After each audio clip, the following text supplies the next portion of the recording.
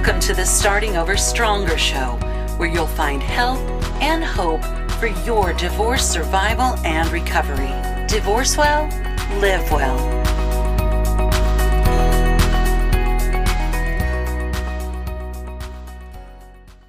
I would say that at the end of the day, therapy or counseling or even medication management is a form of self-care.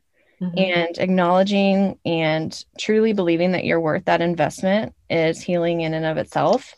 Hey guys, welcome back to the Starting Over Stronger Divorce Survival and Recovery show. Today we are going to talk about seeking therapy during your divorce. Should you, shouldn't you, for your kids, what looks good to the judge and what may not fare well in your favor, how to handle this delicate issue with confidence. And there's, of course, a lot to this topic. And I'm thrilled to be joined today by Missouri family law attorney Erin Fox. Erin and I first met in 2019, and she quickly spoke of how in her practice she has come to see this as an area of concern that many people are meeting with trepidation. So we decided to explore it today. Erin, welcome to the show. Thanks for being here. Thank you so much for having me, Annie. Tell us a little bit about yourself. So I've been practicing law since 2012, and I've been practicing family law since 2017. I'm happy to be here to talk about an issue I feel pretty passionately about. Well, very good. I'm glad that you do, and I appreciate you being here to explore this. Therapy is often a very critical part of our healing. I know it was for me, both before, during, and after divorce. And I hate that there are still people who feel stigmatized or even too prideful to seek it out. But I especially dislike that there are people who know they or their kids would benefit from therapy, and yet they feel too fearful of the effect that it could have on their divorce outcome.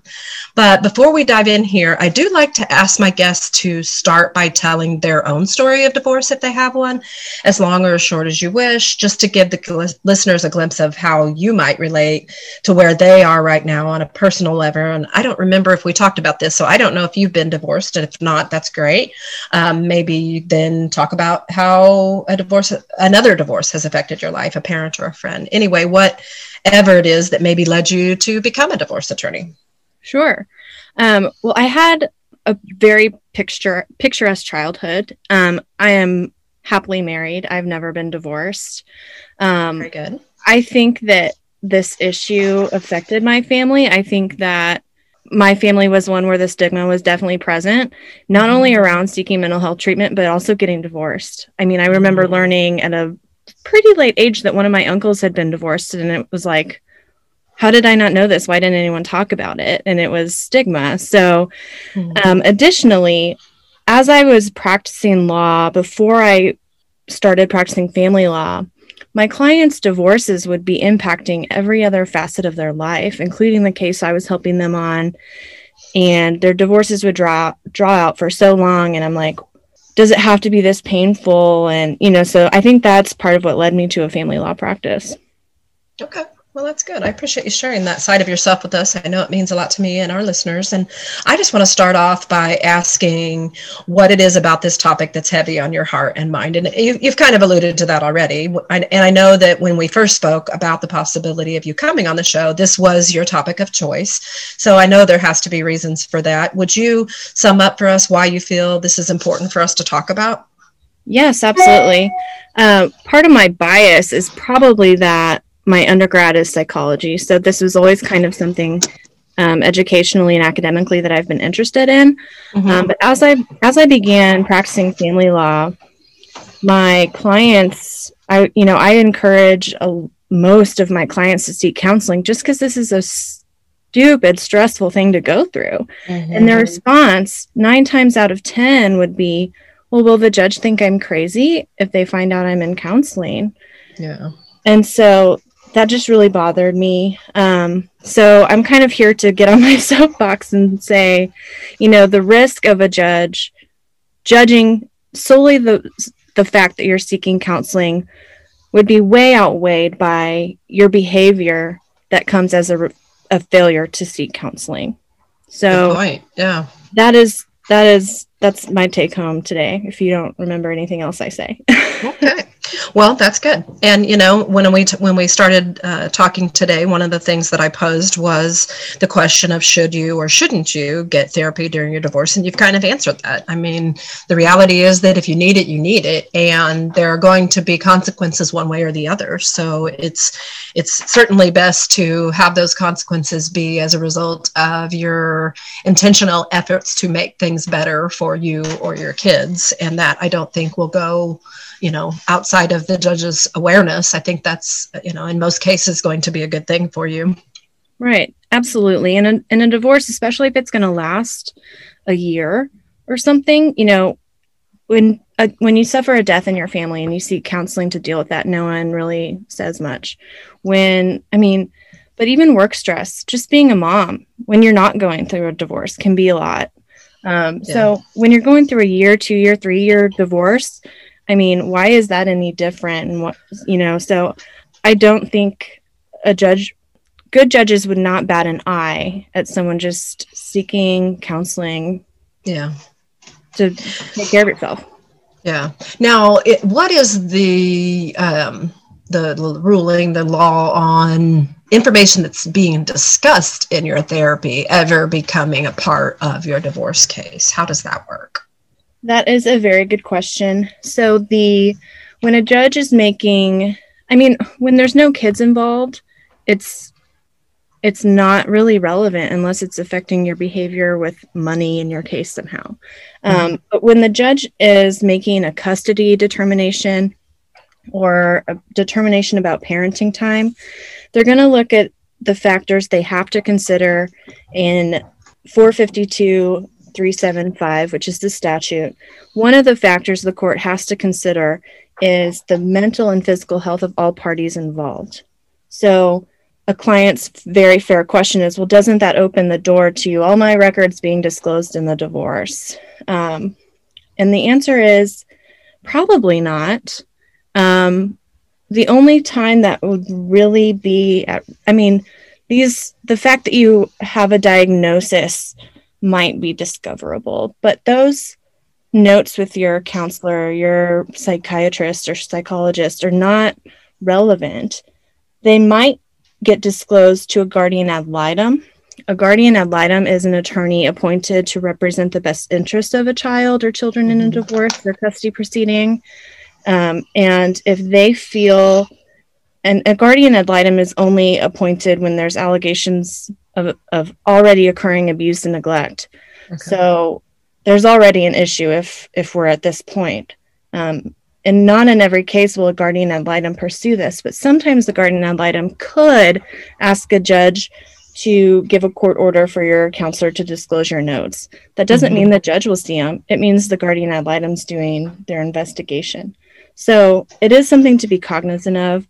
But 9 times out of 10, my opinion is that the benefits of the counseling itself the dividends of that will be seen in your behavior and outweigh any risk of this.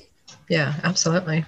And, that's just one of the thoughts that might be behind the kind of questions of should I or shouldn't I? Right. Can you think of any others that, what are some of the reasons why people are hesitant to get into therapy?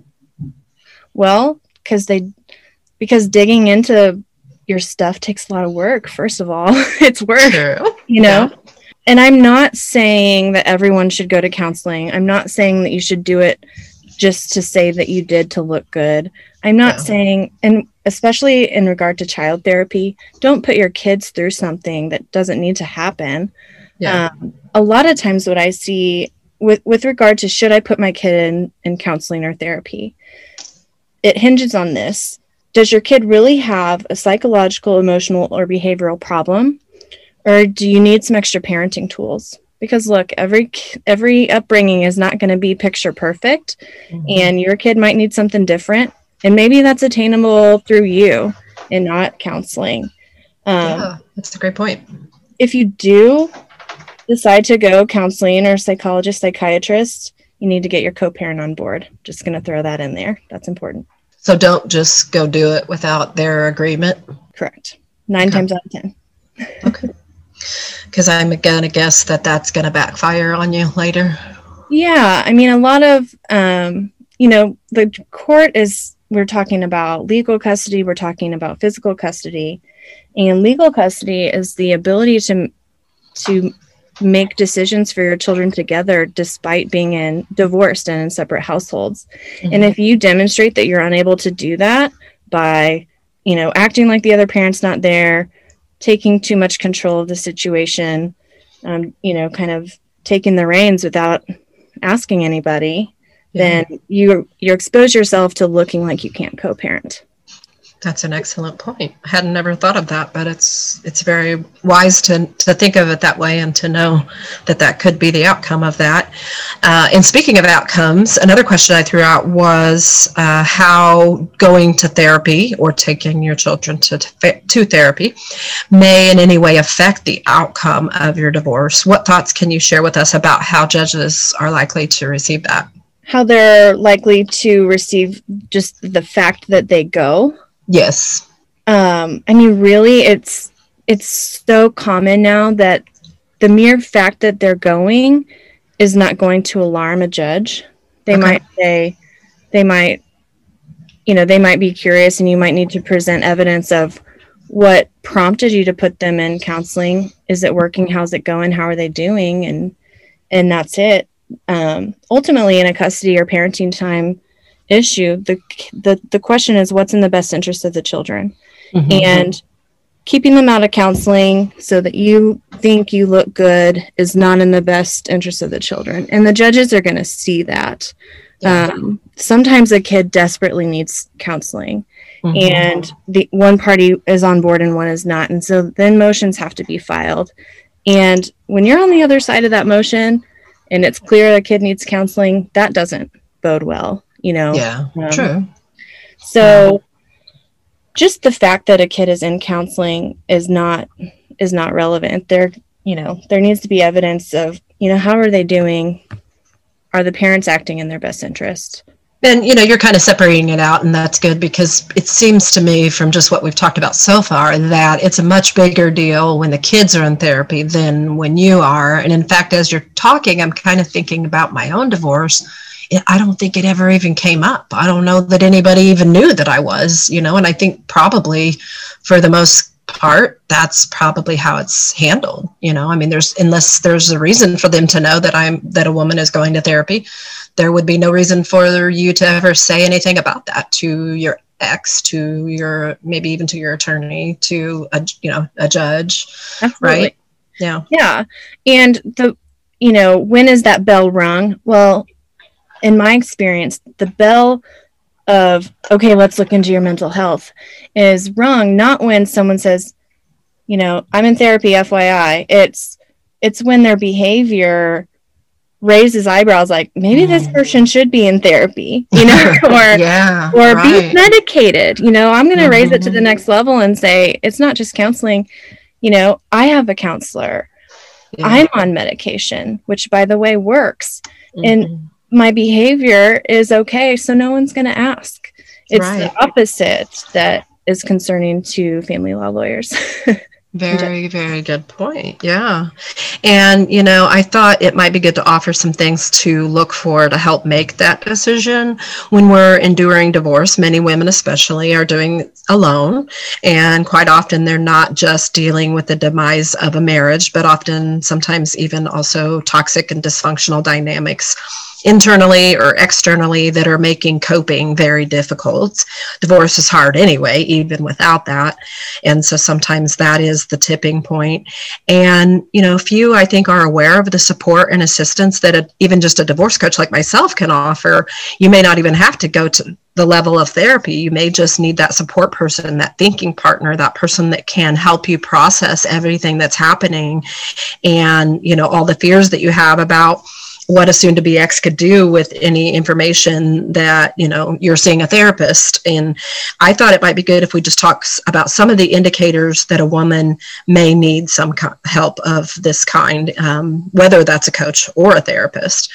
And actually, before you answer that, this is going to be the perfect place for me to elaborate a little bit on the difference between coaching and therapy.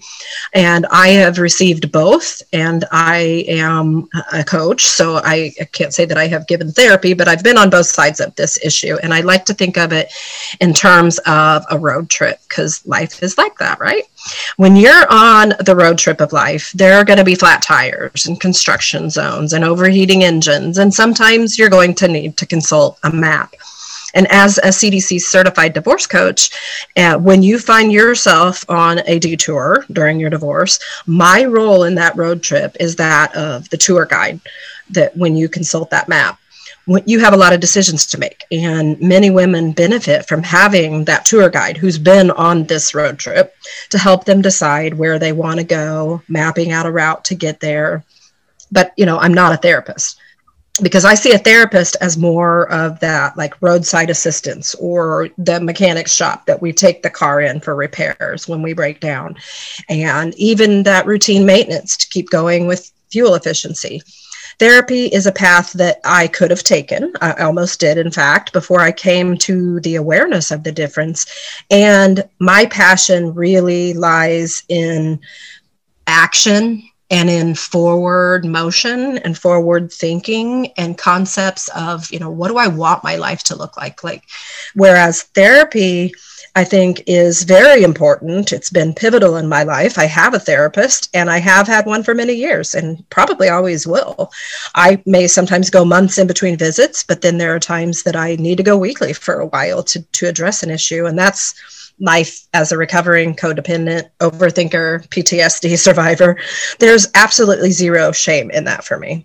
And actually, I feel pity for those who feel that it's shameful or embarrassing, or who would use that choice against someone who's brave enough to do the work that it takes to heal their mind from the inevitable hurts of life. And that, I think, is the role of the therapist, to dive into the past, to understand and perhaps even diagnose and help us to discover how we got where we are. And then the coach comes along, sometimes simultaneously, to be that sounding board and thinking partner to get someone where they want to be during and after their divorce.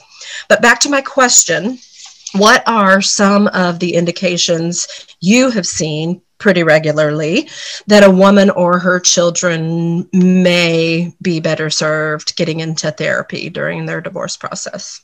Sure. Well, thank you for your openness and vulnerability. I think that's important in removing the stigma around mental illness and seeking therapy. Mm-hmm. And I think your metaphor with the roadmap and maintenance on your car, I think that's absolutely correct. I think the main difference between do you need a coach or do you need a therapist is how are you functioning? How are you doing basic functions? Yeah. So some of those indicators of maybe I need to see someone are things like, are you doing cognitive distortions? Like if something kind of derails your day, do you go to, this always happens to me, this is the worst, or are you magnifying the problem? This is the worst thing that could have happened today. It's probably really not. You have to listen to your own thoughts, and how are you speaking to yourself? Are you putting yourself down? Are you treating yourself worse than you would treat other people? Maybe you sent a rambling text to someone, most relevantly your ex, that, after you've had a few hours to marinate, man, I wish I hadn't sent that. Those are the things that I would look at. And as far as children go, I am not a mental health expert by any stretch, but I'm trying to apply it to my own life. Like if I felt like as a parent, I didn't have the tools, and I looked for tools and researched it and still felt like I was getting dead ends and my kid is shutting down or there's other concerning behaviors, that's when I would talk about counseling. If your kids are school age, talk to their teachers. Are you guys observing this behavior? Talk to their school counselors, have them go to the school counselor first. Cause that can be kind of a low risk bridge because they see that person around kind of thing. So that's what I would say. Like, are your thoughts scaring yourself? Yeah. I've been there, and yes, I've had to answer yes to that question before. So that's the main thing for me. Yeah, right. And, carrying on the road trip analogy, it occurred to me as you were talking about some of those things. Those are like the lights on the dashboard. that let you know something's wrong, you know? I mean, obviously divorce routinely involves feelings like guilt, fear, anxiety, anger, blame, shame, you know, depression. There's so many, I could go on forever. But the endless changes and challenges kind of sometimes just affect our ability to have perspective and to be able to see what's happening with some clarity. And that becomes dangerous then, because then we start making decisions about our divorce that are going to have ramifications that we can't deal with, you know, for the years to come. Yep. And so I think, you know, definitely whether it's therapy or coaching, either way, you definitely want to, you know, pay attention if you're seeing lights on the dashboard of your life that are saying you need to get something looked into, something needs addressed. And some of those things, you know, whether it's you or your kids, it could be all of the normal things that you feel during divorce: guilt, fear, anxiety, anger, depression, sadness, or it could just be those things like magnified on, you know, 10 times what they were prior to you being in this season of your life. It just really is when has life become unmanageable? Right. And when a divorce is taking a year or two. Yeah. I mean, fatigue regarding all of these things. Absolutely. Yeah. I mean, it really, truly, that's why I said what I said about, you know, I have a therapist and I still see her sometimes, because I have zero shame about the fact that sometimes life is super hard and I just need somebody to help my perspective, that can help me process this in a way that I know this is a person who has no skin in the game. They're not, you know, my boyfriend or my best friend or my, you know, parent or sibling or whatever, you know, you might lean to for advice. They are someone with expertise who works with this decision-making, life skills, you know, issue all the time. And they are going to have some good ideas, and just, they're going to have the right questions to ask me to make me think about it differently so that I can cope better. They went to school to do this. They probably have student loans that they took out for the privilege of doing this. Yeah, they're trained professionally. And look, support systems are great. Build it and work on that during your divorce. But, you know, when you're talking about your trial date, the statements you make to other people are not hearsay. They are admissible. So you better trust all these people and know that they could also get subpoenaed to say what you said. Absolutely. A therapist has a little armor about that. So I had to throw that in. Yeah, well, I appreciate that you did. And some of the things that you mentioned were cognitive distortions, speaking without thinking, those automatic negative thoughts. I call them ants. I didn't make that up. I think it was Dr. Daniel Amen that uses that acronym. But those kinds of things are true for you and your kids. But sometimes kids, I guess, just manifest things differently. And so sometimes their dashboard lights look different than an adult, you know, like the example I always think of is when things were really bad in my marriage, my daughter had so many stomach aches. Oh, yeah. You know, when I look back at that now, I know what that was. But at the time, I couldn't figure out why her stomach hurt all the time, you know. But they might have difficulty, you know, concentrating in school. Their grades may have dropped. You may be seeing them acting out, being aggressive. You may find out from a kid or a parent or a school official that they're bullying. You know, there are all kinds of different ways that these needs psychologically come out in kids that they don't just come out and say, I'm feeling depressed or I have resentment or, you know, I'm angry, because they don't have the words or the ability to process that. They just it's hard enough for us to those things. Exactly. So, you know, there we could go on and on about, you know, the list of symptoms and, you know, what I'm calling dashboard lights. But if you have these things in your kids or in yourself, you probably already know exactly what we're talking about. It's something that's been nagging at you. But what are some cautions, Erin, that you feel might be important for someone to consider with regard to to therapy being used against them during their divorce. Now, I know we've talked about, that really what's going to be used against them is their behavior. And that's true categorically across the board for anyone. Right. But anything else that we need to think about? I mean, not really. I'll just kind of restate that there are limited circumstances where a guardian ad litem could request your records and they would get them. That does not mean they're necessarily admissible in court. Also, don't, be genuine with your counselor. Don't say things like, I'm just here to look better. Oh gosh. You're not going to get anything out of it if that's if that's why you're going, just don't. Or, yeah. Sometimes counseling is court ordered. And if that's the case, don't say dumb stuff like that to your counselor. Yeah. Get out of it what you can and meet your obligations and move on. But other than that, that's it.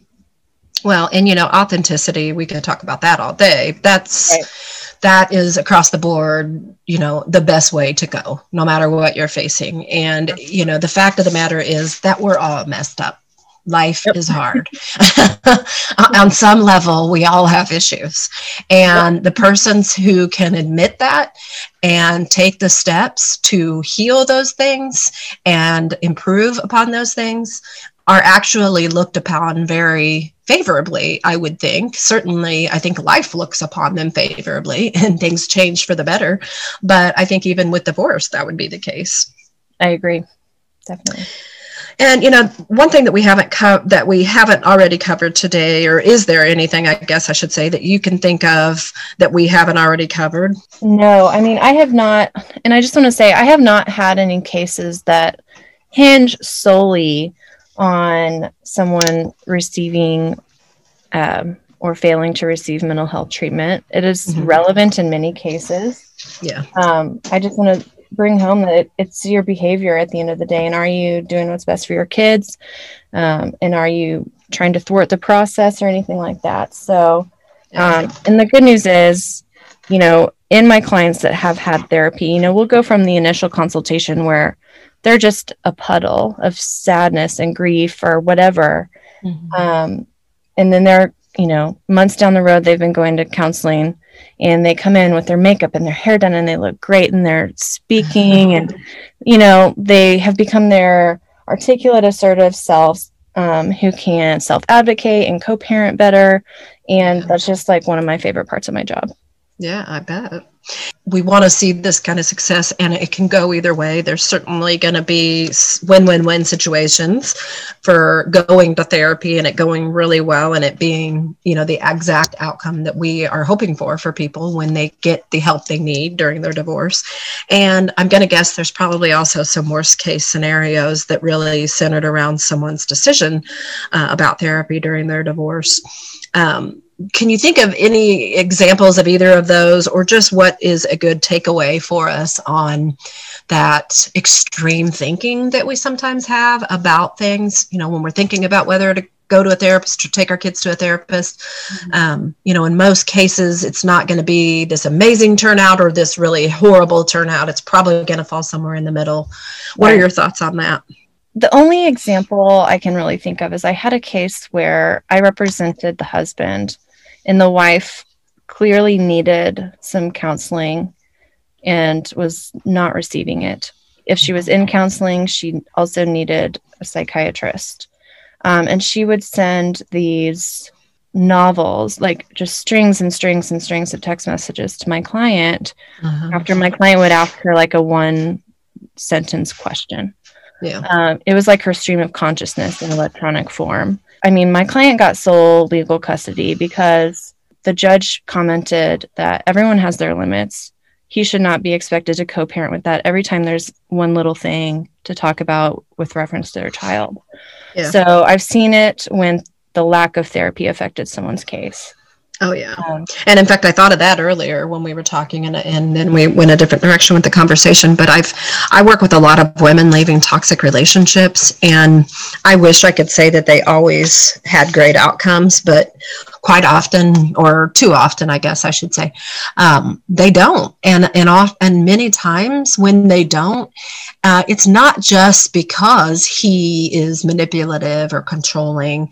It's also because of how she's conducting herself. She's Right. so trapped in fear brain, fight or flight, that she's sending, 6-paragraph messages back. She's venting about everything to him, and quite obviously does not have the level of support that she needs. And, Right. and usually when I come into the picture, it's like damage control, Absolutely. and what can we do now when already the guardian ad litem and the co-parenting counselor think that you're a bad parent, when I know for a fact that you're not.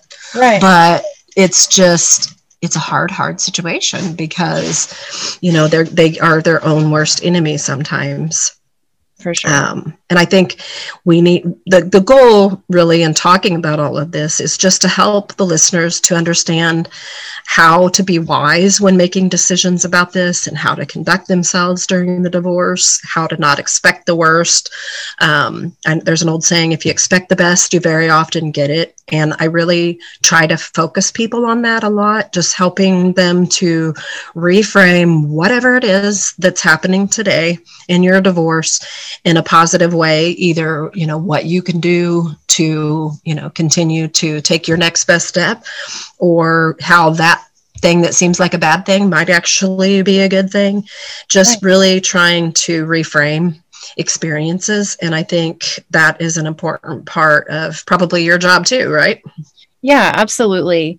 Selling my clients on it is part of is part of my job. And, having a lot of what we've talked about today in my conversations with my clients, I would say that at the end of the day, therapy or counseling or even medication management is a form of self-care. And acknowledging and truly believing that you're worth that investment is healing in and of itself. Yeah. And at therapy, you'll learn how to deal with your ex in a divorce. Even after your divorce, there can be some very positive unintended consequences of going to counseling. Like your next relationship might be healthier, the more you'll learn about yourself. And so that's the positive stuff that I try to bring up with my clients. Absolutely. Well, I think we've covered a lot today. We're kind of coming to a close. Do you have any other thoughts that we haven't explored, or what closing thoughts would you like to share? Not a lot. Just, nobody in this situation is alone. I think that's proven by the fact that we're talking about it. Yeah. You're right. And I mean, even in the cases where you're on good terms with your ex and you're coming to a settlement, I would, and I'm not saying this out of self-interest, but hire an attorney just to look at your documents before you sign them, and make sure that you're not giving away the farm, and that everything is reasonable and accounting for everything that maybe you two haven't thought of.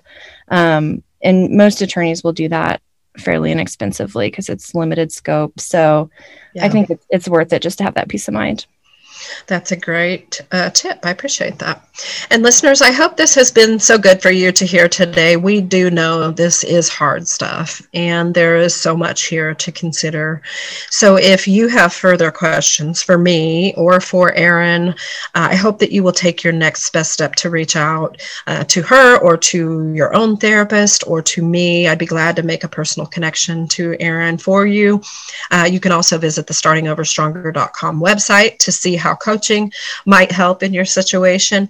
Whatever it is that you need to get answers and to make things happen for you and your family, I hope that you will do that. And as always, you can find out more about divorce coaching and what that is by emailing me at Annie@StartingOverStronger.com.